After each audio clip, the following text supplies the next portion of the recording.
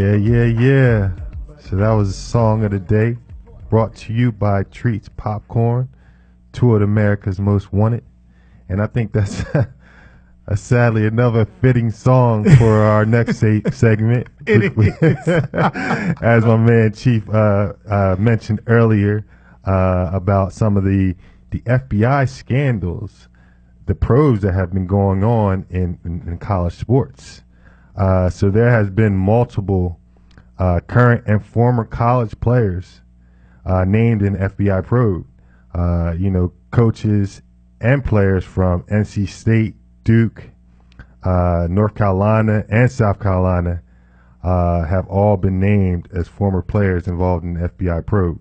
And players and coaches from other teams, yes, not just North Carolina teams. Players, from 20 divisions, 20 different teams. 20 different teams. Yeah. Excuse me. In the program have been named and identified as possibly breaking NCAA rules through violations that were uncovered by FBI investigations. And this is according to Yahoo Sports. I know some of, I'm not going to name a bunch of players, but I know, some coaches. The NC State coach, Mark Gottfried. At the time, yeah. Yes. He's actually no longer there, but he was the coach at the time. Right. He's been named as, as a coach that's been involved in these allegations, I guess you would say, or the probes that the FBI is trying to find out.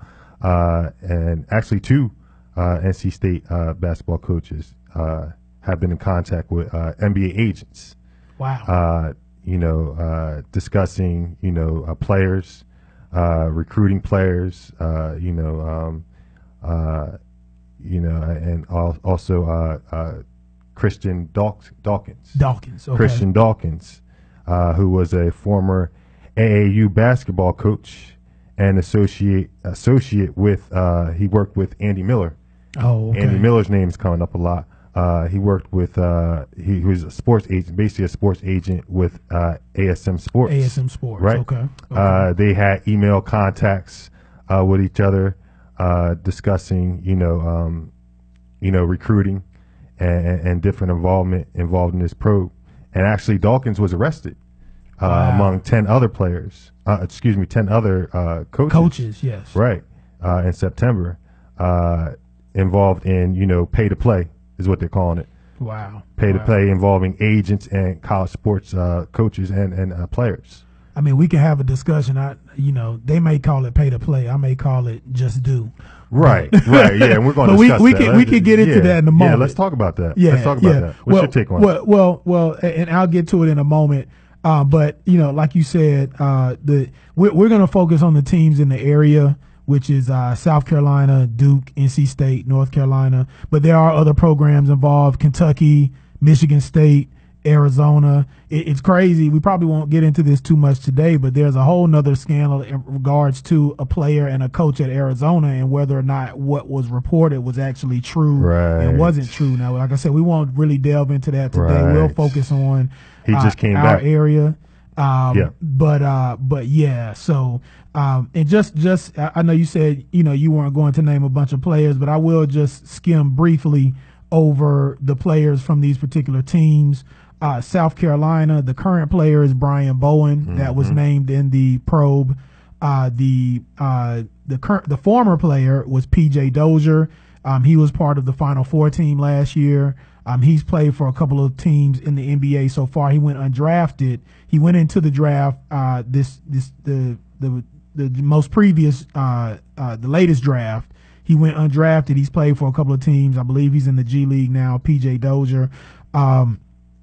Wendell Carter from Duke, which of course that's a big name. Yeah, that's kind of upsetting. He's a current player, even though Duke and Coach K kind of just shrugged it off, and I'm not saying this in a negative light, but they were just kind of saying that it wasn't really a big deal. So I'm not really sure. He continued to play, though. He was not suspended from any games.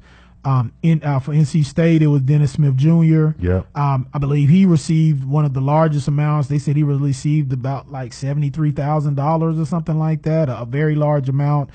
He's obviously a former player as well. He's the point guard for the Dallas Mavericks now. Right. And Tony Bradley from North Carolina. He was a part of the national championship team last year. Mm-hmm. He was a freshman last year. They said he received an amount of money as well. So these were the players that were implicated in the probe from these teams that are in our area. Now, my take on it is this is going to continue to happen until these top level players, the one and done players, the players that bring big money into the schools, the players that all of the fans know from these schools, get some type of compensation. Right. I mean, they don't have to be paid like regular employees. There's different ways to do it. But I feel like, the scholarship that's being offered for these top players that are bringing the actual fans in to the stadiums or to the gyms to watch them play, mm-hmm. they're only there for 1 year anyway. Mm-hmm. So they're not even taking advantage of, the quote unquote 4-year scholarship. This is just I feel like it's going to continue to happen. I mean, these guys are bringing in uber amounts of money to these programs. Right. The NCAA tournament is the largest moneymaker for the NCAA period. That's outside of all the bowl games, outside of the national championship football game. It's the biggest moneymaker. Mm-hmm. And the young adults, because, people like to get on the radio and podcasts and call them kids. They're not kids. They're not children. They're young adults. Exactly. They're bringing in all the money and they don't have any way to be, they're not being compensated other than this quote unquote scholarship. I agree with you, but I want to, and this is not my thought, but I do want to play devil's advocate real quick, and I guess it's more of a question to you, Chief. Some may say, yeah, okay, if we do compensate these players because they do generate a lot of revenue to the school, what about the athletes of sports that do not generate a lot of revenue for school from the school, like swim team or the tennis team or soccer team that don't? That's not fair to them. Well, life is not fair. Exactly. I mean, you work a job outside of this. I work a job outside of this. The people at my job don't get paid the same. Exactly. The CEO I work for a mortgage company. I don't get paid the same as the CEO at my mortgage company. Mm-hmm. I don't get paid the same as my supervisor. Mm-hmm. So, I mean, it's nothing wrong. It's not if you can give scholarships to they can keep on the scholarship system. As a matter of fact, I can tell you, one of the ladies I work with at work, her child is going to Western Carolina on a swimming scholarship. It's not even a full scholarship. Mm-hmm. They're not even she's not even her daughter is a swimmer. She's not even getting a full ride to swim. Mm-hmm. And from what she was explaining to me, because we were just having a discussion about it, most swimmers don't get a full ride. They get like a partial scholarship, or some just go and swim and they're on the team and that's good enough for them. They still have to pay. Mm-hmm. So, I mean, so to me, and I understand you're playing devil's advocate. I'm not trying to come at you. No. That doesn't fly, because these are young adults and they have to be introduced into the real world at some point. So, not everything in the real world is fair, No, I 100% agree with you. I feel like, they should definitely be compensated, because these young adults are taking time out. They're unable to. There's so much time that they have to put into their athletics, into their school, that they don't have time to generate income, on their own. Exactly. And they're not allowed to. They're not allowed to. Not only do they not have time, they're not allowed to generate any income. Right. So how is a guy that wants to, take his girlfriend out to dinner, or, to pay for, clothing for his back, he may not have the means to do so on his own, and not at any fault of his own, so he's not given the opportunity to do that. So, what is that person supposed to do? And I 100% agree with you. This is not going to stop until there is some type of compensation to the players for, what they put in and what their time that they're put in and their effort and, everything that they do for the university and that community themselves. And it's so funny, Mad Dog, because the NCAA itself as an organization is so corrupt that it's not going to do anything, because basically doing something about it would be cutting off his nose to spite his face. Mm-hmm. So if you just go and say, oh, we're going to take a hard line and we're going to suspend the rest of all of these current players. Well, first of all, you can't do anything to the former players. They're gone. You can't do anything to them. Right. But even if they say we're going to take a hard line and we're going to we're going to suspend all of the current players that are involved in this for the rest of the year, then those are the players that a lot of people are going to see. We didn't talk about Michigan State, but Miles Bridges, he's implicated. I mean, he's one of, quote, he's supposed to be one of the quote unquote best players in the country. Mm-hmm. I mean, of course, we talked about Wendell Carter.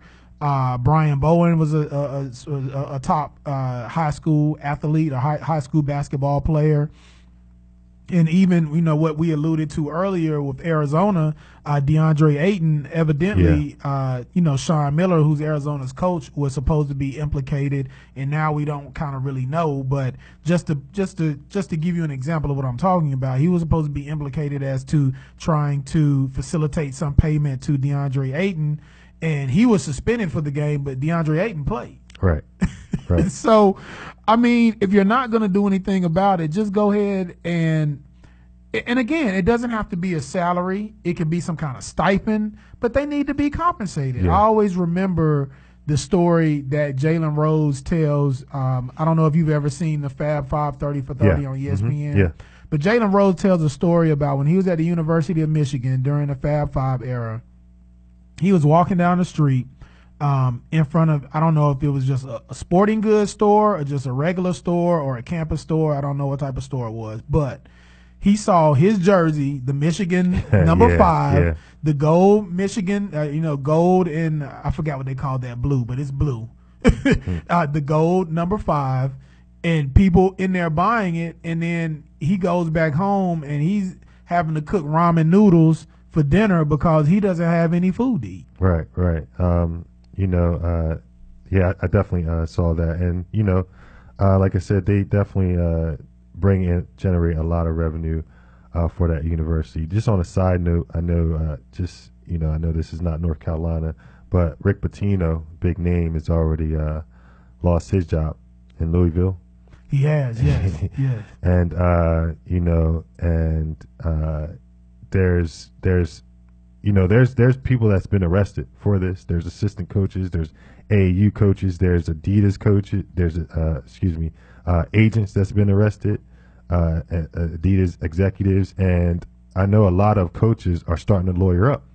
They kind of feel like Rick Pitino is going to kind of let start singing. he's going to start singing. So I know a lot of coaches are trying to lawyer up and get ready because the FBI is coming after them. Well, and let me just say this. I know we're getting to the end of this subject, but I just do want to say this, and it may be inflammatory to some people, it may not be to others, but I feel like the way that the system is right now is basically sharecropping.